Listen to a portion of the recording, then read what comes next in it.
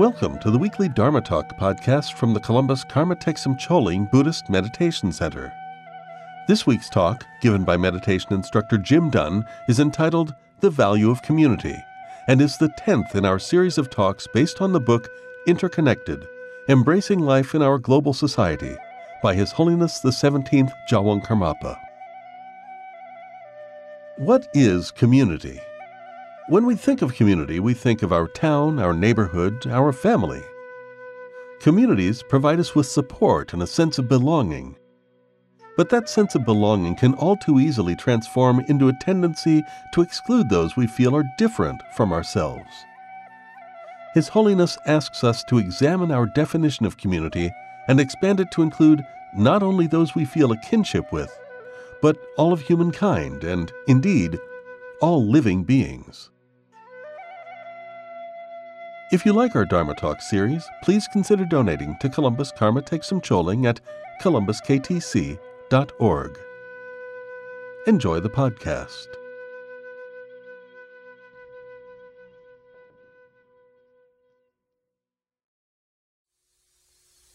Welcome. Is anybody here for the first time?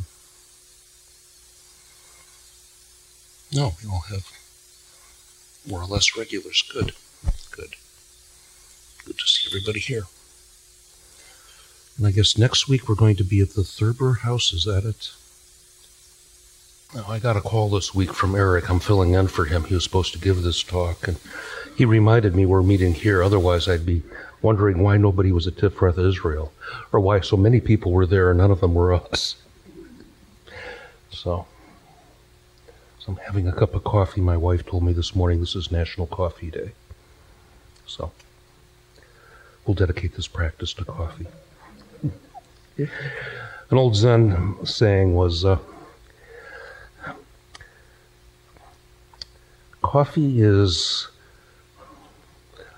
enlightenment, coffee is very efficacious, I think was the way he put it.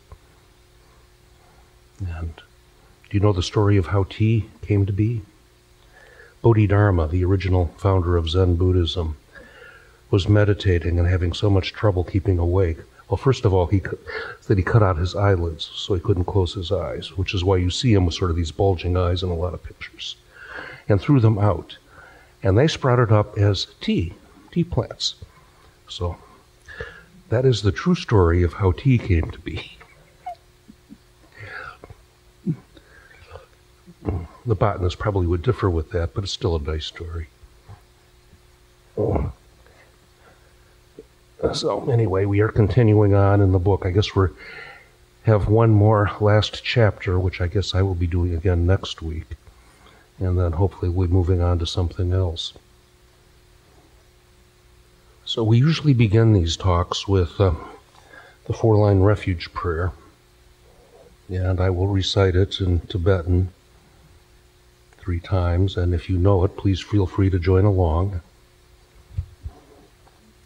Sanjay Shodong Sok Ki Chok Nam La Chang Shup Bardu Dak Ni Kyap Su Chi Dak Chi Jen Sok Chi Pe So Nam Ki Drola Pencher Sanjay Drupar Shok Sanjay Shodong Sok Ki Chok Nam La Chang Shup Bardu Dak Nai Kyap Su Chi Dak Ji Jen Sok Chi Pe So Nam Ki Drola Pincher Sanjay Drupar Shak Sanjay Shodong Sok Ki Chok Nam La Chang Shup Bardu Dak Ni Kyap Su Chi Dak Ji Jen Sok Ki Pe So Nam Ki Drola Pincher Sanjay Drupar Shok. Okay, thank you.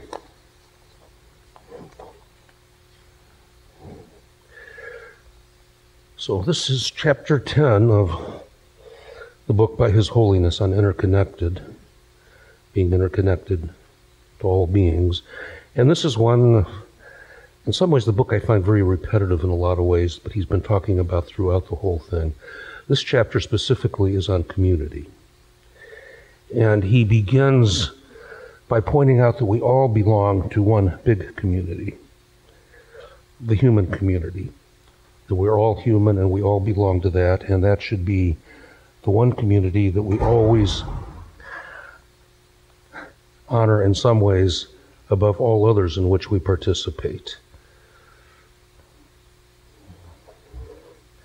Because we are all marked more deeply and profoundly by being human than any other community.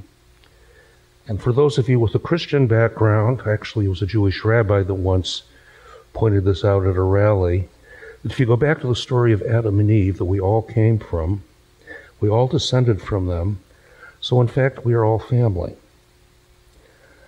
And in the Buddhist teachings, with the notion of rebirth, and I'll talk about this a little bit later in the talk, again, we sometimes talk about all beings having been my mother, and to care about all of them equally.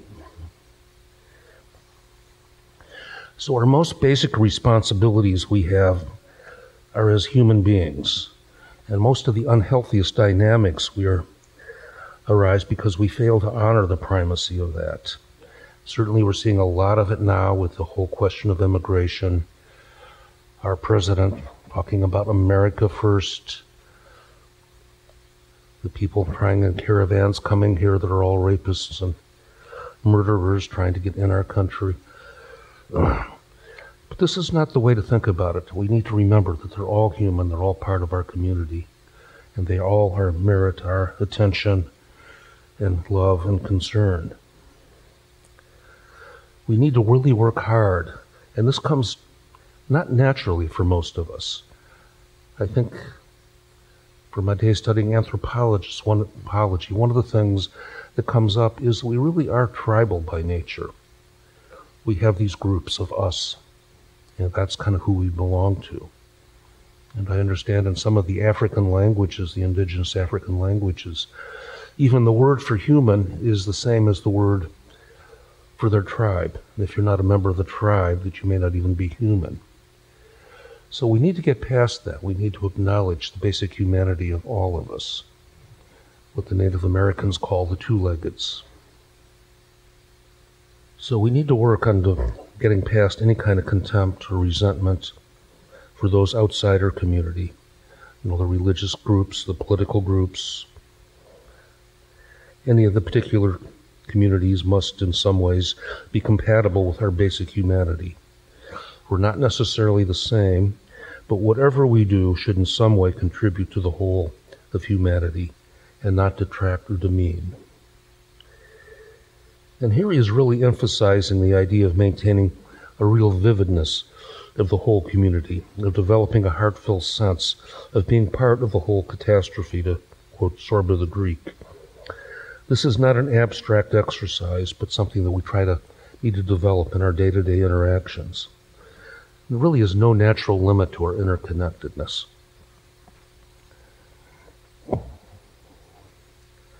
He suggests starting with those close to us and expanding our circle of having compassion. And I think it was Mother Teresa that said, we tend to draw the circle around our families much too small. We need to keep expanding that, enlarging that. And although the Karmapa does not mention the Buddha, this book, he's trying to maintain a very secular stance. He's trying to broaden the teachings and make them clearly accessible without getting into the biases or the religiosity of some of other people may hold against us. But one of the Buddha's more radical innovations was opening the Sangha to everyone without regard to caste or status and culture. And this was a culture that was structured around the caste system. It took him a little while longer to get around to women, but He was actually persuaded of that too. One of the things he did in the early Sangha was, when you became a monk, when you ordained, somebody would shave your head. And in the caste system, having a lower caste person touch you or shave your head they'd be majorly contaminated. Wouldn't be allowed back in the house wherever you lived. So he made sure nobody knew what caste anybody was. You had no idea who was going to shave you. And that was one way of getting past that. You know, he said something along the lines that I think Martin Luther King even parodied, that judging people not by their caste or the color of their skin, but by the quality of their character. And he really worked hard at emphasizing that, the equality of everyone in the Sangha. And part of what we're talking about here is becoming a bodhisattva. Again, something he doesn't talk about directly in the chapter, but we talk about it quite a bit in this tradition. Bodhisattva is a being devoted to awakening and acting for the benefit of all beings. And if you stop to think about it, this is one of the most radical and powerful of all Buddhist practices, this idea of benefiting all beings and staying present until everyone becomes enlightened. As Shantideva said, to quote him directly, he says, "May I become at all times, both now and forever, a protector for those without protection, a guide for those who have lost their way, a ship for those with oceans to cross, a bridge for those with rivers to cross, a sanctuary for those in danger, a lamp for those without light, a place of refuge for those who lack shelter, and a servant to all in need." Now that's a pretty big aspiration, but I think it's one, if we just kind of repeat that. I'm not sure how many of you have read The Way of the Bodhisattva, but it's in there. It's a book I would highly recommend studying. I know Lama Tom had been going through it before. He had to spend time taking care of his wife. I'm not sure if he got through that chapter or not, but it's, I think, a wonderful thing to read, to study, and to think about. And community is really important to our flourishing personally as human beings. It's really in community that we find meaning in our lives, and if belonging to a particular community shapes in some way is inconsistent with our more fundamental humanity, we will not grow well. Only when our particular communities clearly recognize and are supportive of our more basic humanity will we truly flourish, and we will contribute to human flourishing as well. I think so much of our practice really comes down to trying to flourish as humans, as individuals, and as a community, and as humanity. We really can't live independent of humanity. We can leave some communities, join other communities, but we are social animals. The idea of having been raised by wolves, it's sort of fun to think about sometimes, is just simply out of impossible. Nobody could survive without human connection, human family. And years ago, there was a psychology study by Harlow, I think it was, who was raising monkeys in a lab, and they were given sort of these wire mothers. They were fed, basically, and they just did not thrive at all. They really needed that love, that care, that attention. And when you gave them more attention, they started to thrive, to do better. So this is really an important thing to think about and to internalize.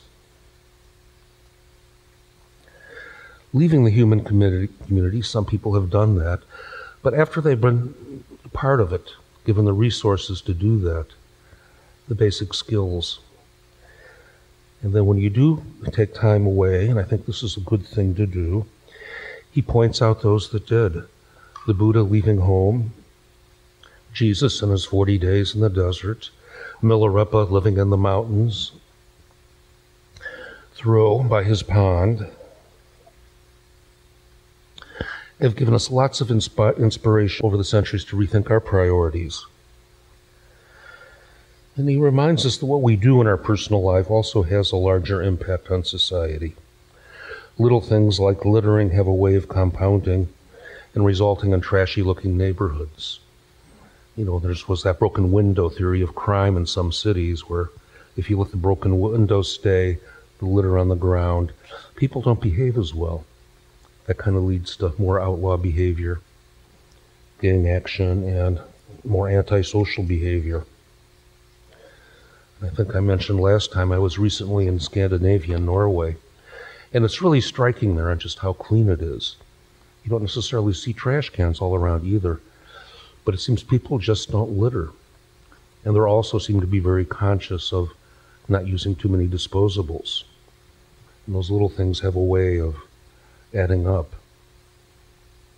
The use of plastic straws, I know people are moving against that, but I just read the other day that one company is making tea bags in these plastic little bags that apparently are very effective in getting the tea out, but also give you these microparticles of plastic to drink.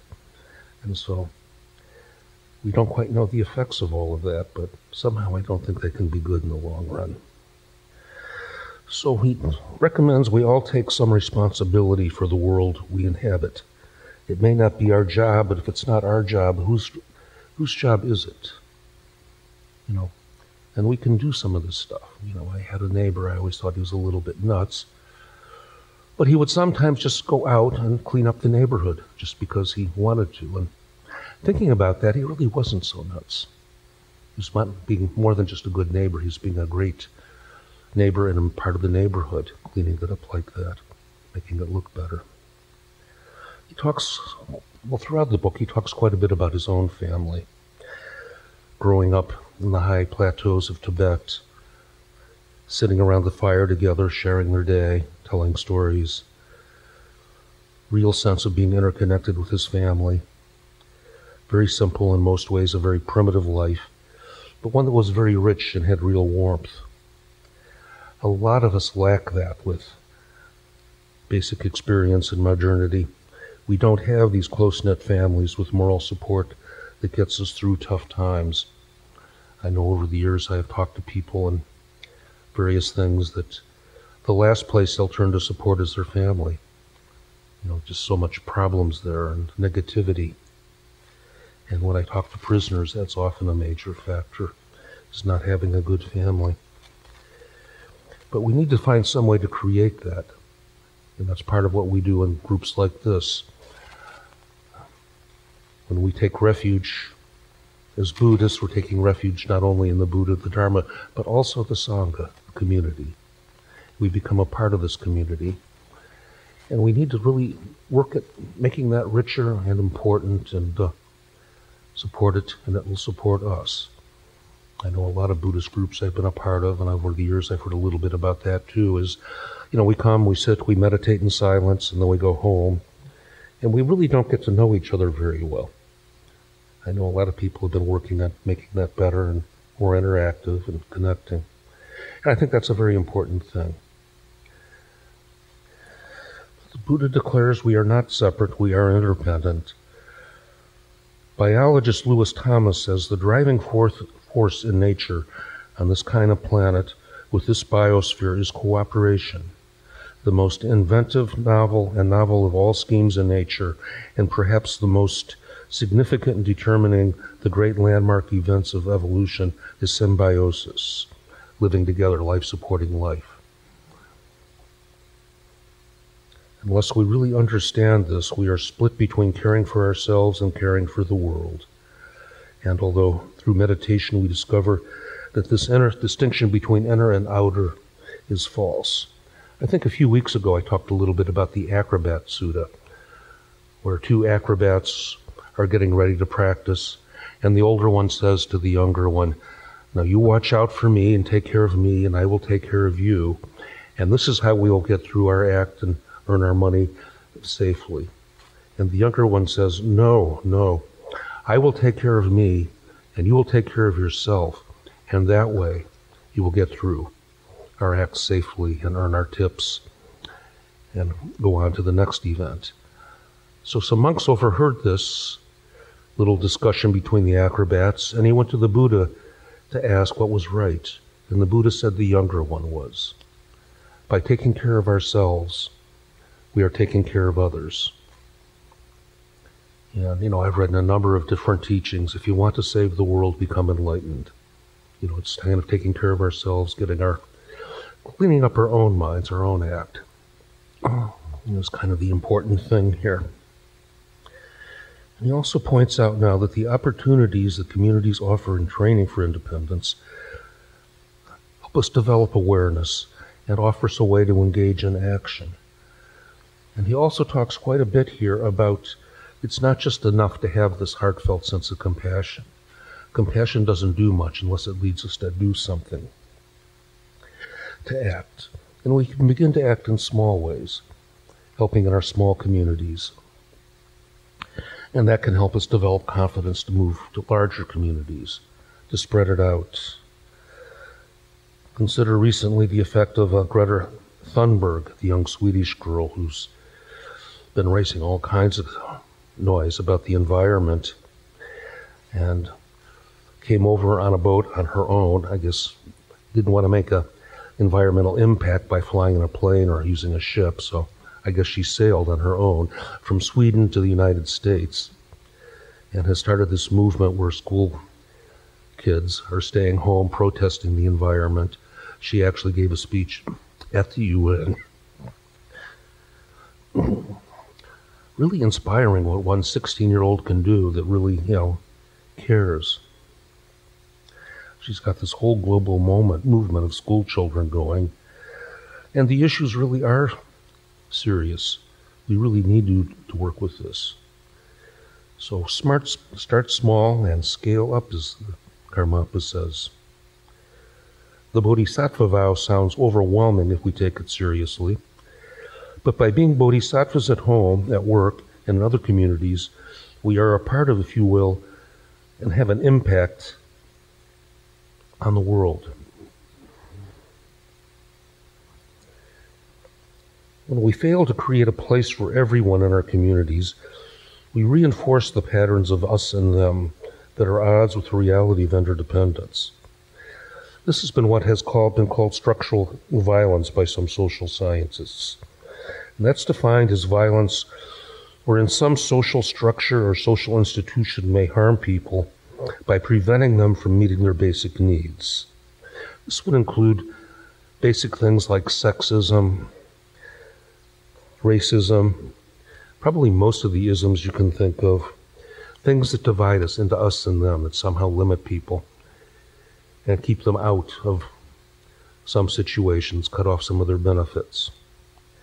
Another variety of that expansion of it is cultural violence, which refers to the way culture can be used to justify or legitimatize direct or structural violence. Again, that may be exemplified by religion, ideology, in some ways language and art. And I guess one example I always think of that is cultural violence is a notion we often have that it is a good and noble thing to die for your country in war. That's something that kind of gives us the idea that going to war and dying in a war might be a good and noble thing to do. These more subtle forms of violence are underlined by fear that leads us to avoid and shun those that are different from us. Looking at these differences with compassion sometimes really requires courage. The Bodhisattva vow depends more than just thoughts and prayers. I think we've heard that quite a bit lately, haven't we? Thoughts and prayers. It must lead to clear and courageous action. We need to examine how to respond to those who are different, vulnerable, so we don't let our compassion slip into pity. Pity can look like compassion, but it is fundamentally selfish, since it allows us to maintain some distance between ourselves and those in need or are troublesome in other ways. In Vipassana Buddhism, sometimes when they're talking about the four immeasurables, they talk about the direct thing, like compassion is, the aspiration that all beings be free from suffering. And then they talked about the enemy of compassion would be cruelty. And then the far enemy that looks kind of like compassion is pity. And pity often has this idea, you poor thing, I'll help you. And suddenly we've cast somebody into being a poor thing. And we really need to approach this as kind of a partnership. I know when I go into prisons and work with the guys, I am not there because I am sort of an educated old white guy and knows stuff. I go there hoping to learn stuff from them and to be partners with them and generating some sort of transformation, maybe in both of us. I have certainly learned a lot about some of my edges of compassion and biases and prejudices. And some of those are just kind of hard to overcome. We grow up in a society with these fundamental beliefs. Some of the racist ideas that I grew up with were just part of the background. Nobody questioned them. And so as we begin to question them, you can't just change your mind overnight like that. I know many of you have been practicing meditation for some time and still have some challenges when you're meditating. It just doesn't happen instantly, but we're working on it. That's the aspiration. This is a path. And when our compassion is really anchored in courage and a firm commitment to act effectively, we can begin to see those who suffer most and therefore warrant the most compassion. Courage gives us the force to face any challenge and act effectively. And I guess one of the things in Buddhism that we really need to think about is when we run into difficulties, challenges, or suffering, sometimes the tendency is to look away, to avoid that. I don't want to go there. And the practice is to go there, to look at it directly. Tara Brooks' wonderful book title, Radical Acceptance. It's not that it's okay what's happening in the world, but we need to acknowledge that it is and deal with it that way, to look at it that way.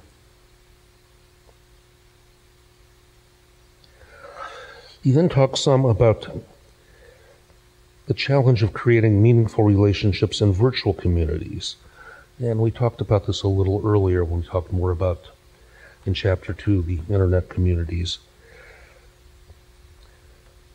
But it's so easy, he points out, to create false online personas and behave in ways we never would consider with people we can actually see and talk to. We're not really interacting with a real person, but we're acting as a machine. And sometimes, when I'm online, I read some of the reader comments to news articles, and I am just stunned at how really hateful a lot of them are.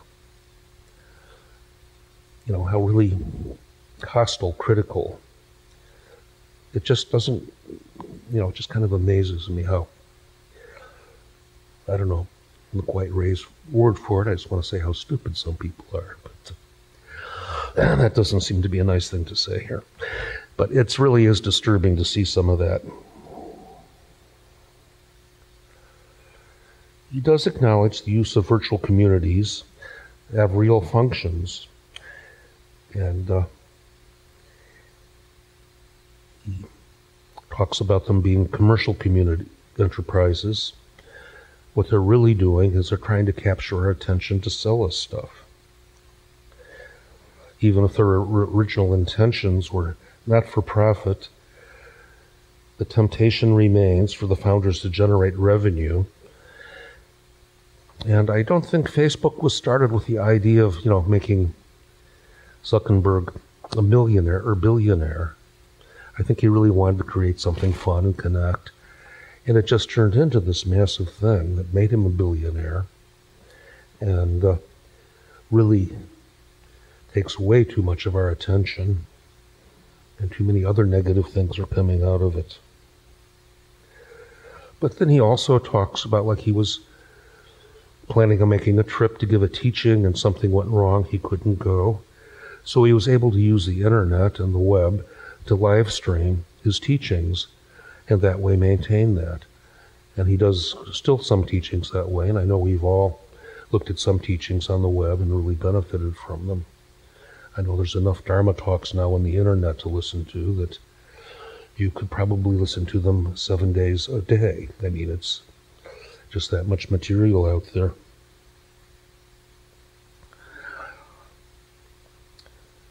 But still, even in virtual communities where we can have some real meaningful intentions, it's still not quite the same. You know, sometimes in Zen they talk about passing on the tradition warm hand to warm hand. And that is kind of what it is about. We really need the human contact, the human interaction. We need that personal attention. I think I mentioned before that in England, Theresa May, the Prime Minister at that time, created a Department of Loneliness, or Ministry of Loneliness. I forget the exact title, but loneliness is in there. That loneliness is becoming a big problem. And here, the Karmapa mentions that in Japan, if you want somebody to talk to and spend time with, you can rent a friend. That's kind of disturbing, isn't it? I'm lonely. For $15 an hour, will you come over and hang out with me?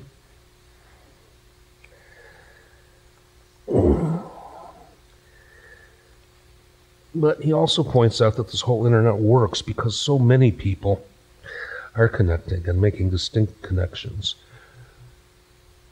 distributed around the world. It works because of interdependence.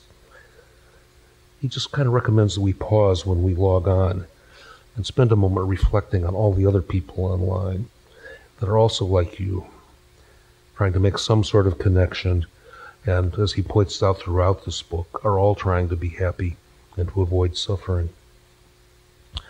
But see if you can generate that sense of personal connection even when you're online. Just take a moment to work at that.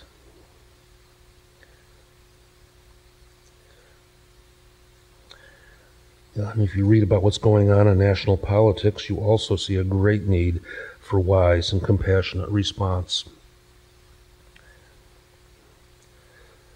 So consider these and other ways to mitigate the depersonalizing effect of relating to others electronically. Infusing our contact with others with vividness and a warmth of sensory perceptions is vital not only for building communities, but also for ensuring compassion and other qualities of interdependence that make the transition from principle to action in the world. Our compassion needs to improve from head to heart.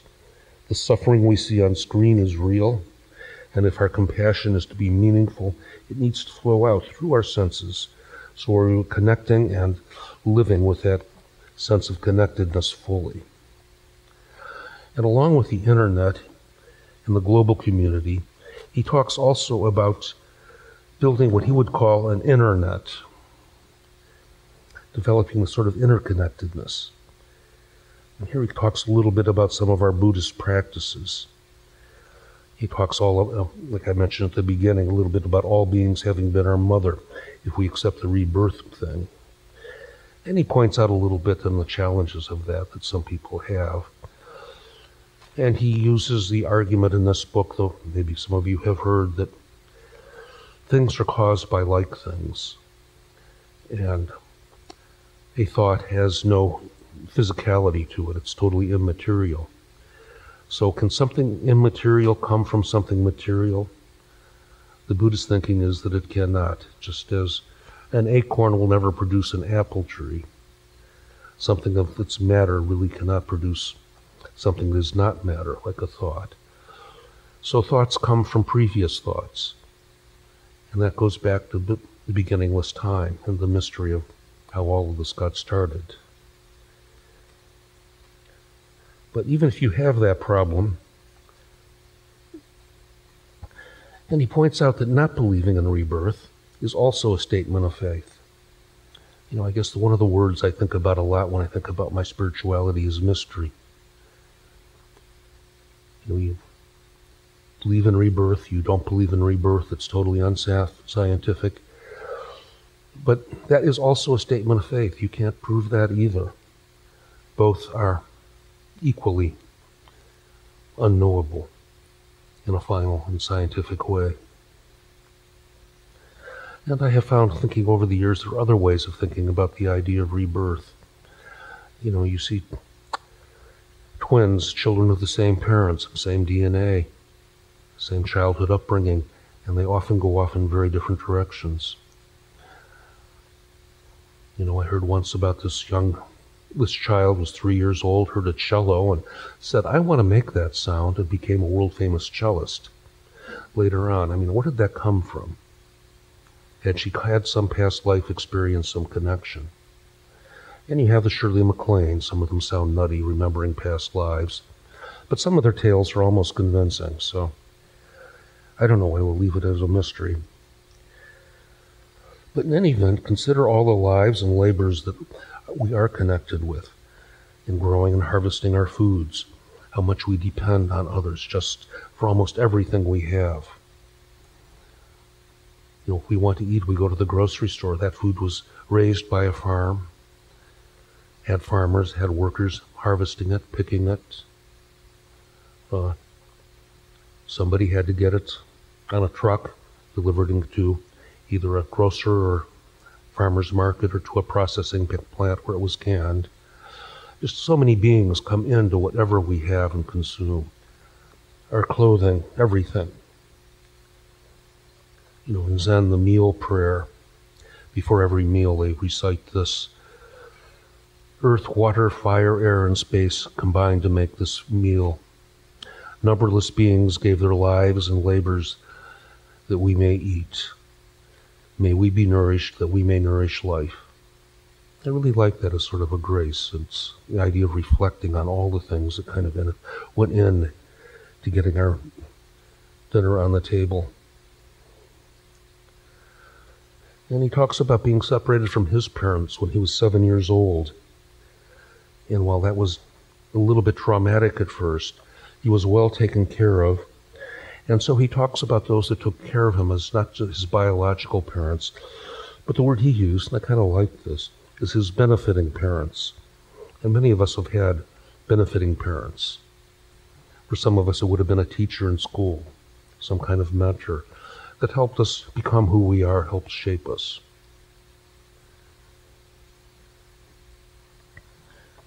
And the boundaries between our community begin to disappear when we strengthen our basic connectedness. We ourselves must dissolve these boundaries. To live in interdependence, we must realize our human community is boundless. So some of the ways we may work in embodying this and kind of being a little more Buddhist here. One of our fundamental practices and forms of meditation we teach in this tradition is Tonglen, sending and receiving. And that is a great practice to work on this, of visualizing all the suffering of other beings. You can pick a group or broaden it out to all beings or just an individual, and breathing in all of their suffering and breathing out all of your kindness and love and compassion. And work at it that way. Just keep broadening that circle. And this is, Buddhism has been a spiritual force against social injustice, degrading spiritual, religious rites and ceremonies and sacrifices. It denounced the tyranny of the caste system and advocated the equality of all men. It emancipated women and gave them spiritual freedom. Now, obviously, there's some backsliding along the way, but bringing about really such radical change really does take time. And we talk about the causes of suffering. One of them is attachment, and attachments to our beliefs are probably one of the most challenging forms of attachment to uproot. That's something we really need to examine, to look at our minds. I just finished In Love with the World by Mingyur Rinpoche, which is a wonderful book. And in that he talks about having, read, growing up, he grew up, as a Rinpoche, a Tulku, was coddled, pampered, really taken care of and educated firmly within the monastery. Wherever he went first class. People brought him his food. And he understood, some of his ancestors or family had done these wandering retreats. And he wanted to do one. So one night, he basically runs away from home. Gets a cab, takes it down to the train station, buys the cheap railway fare, and talks throughout the book, or at the beginning of the book anyway, all the aversion he had to overcome, all these smelly people, all this food, this crowding, These are all things that he just had never really experienced before. And examining his mind, looking at that, was really a powerful practice for him. And he kept that up. He got very, very sick, nearly died, and the kind man got him to a hospital, and he was cured. But apparently he spent 4.5 years wandering the world like that. But the beginning part, where he's first encountering the real world in such a brutal and raw way, and if you're in India, it really is a different kind of experience where people really are crowded together. They do not bathe regularly. They're having a hard time getting people to put toilets in their homes, so there's all kinds of little issues like that with just simply the smell of the world and everything else. That if you're not insulated from it, most of us would have a real challenge being there.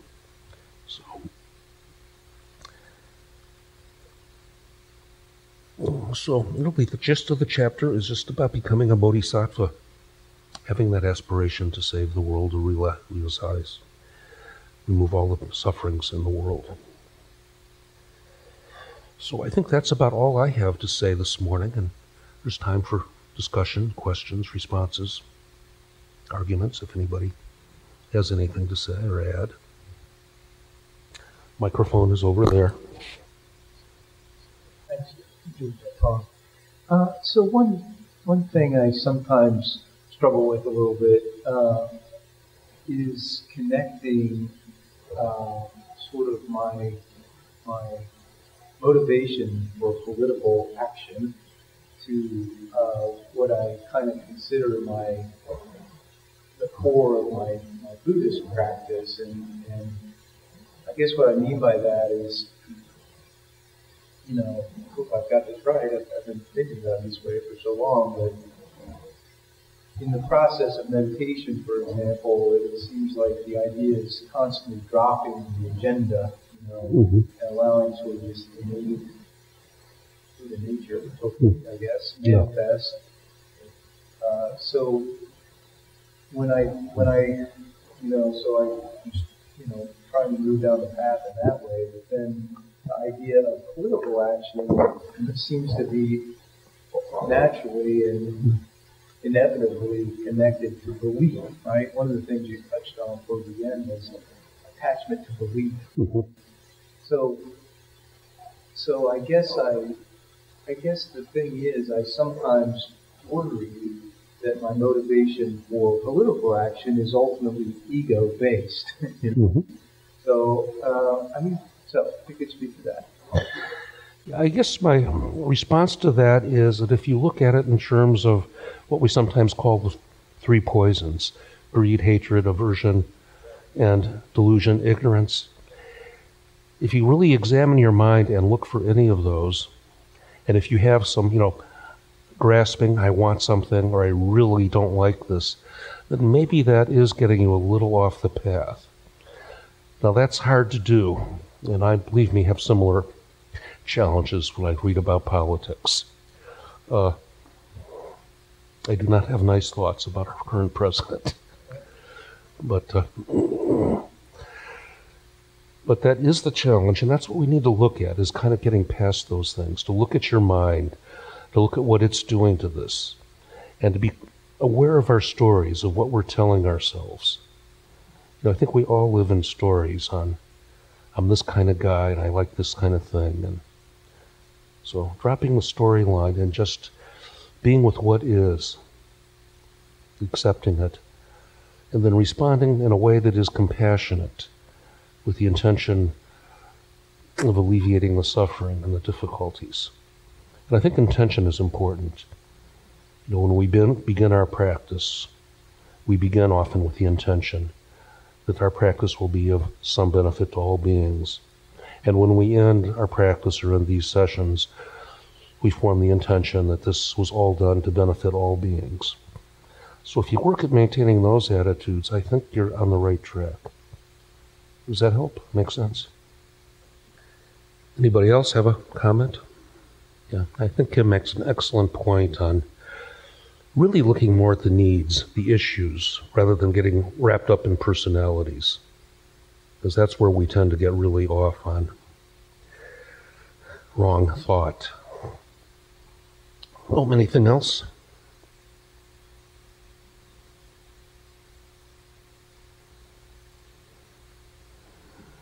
No, I think that's all I have to say, so let's take a moment to dedicate the merit. That may our time together be of benefit, not just in this community, but in the community of Columbus, Ohio, and the state of Ohio, and the United States. And may this benefit spread out to all of the human community. And let us be aware that the human community is, under it all, our community, the one we need to care about. So let's take a moment to just kind of contemplate that.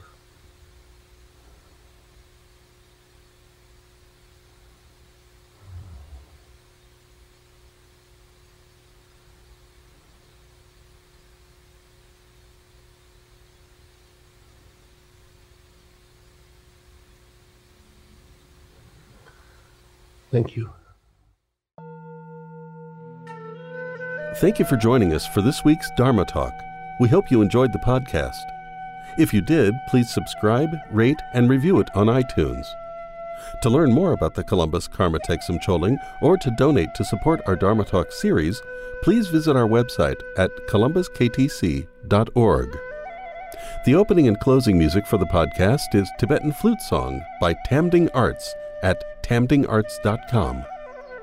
Please join us again next week for another Dharma Talk.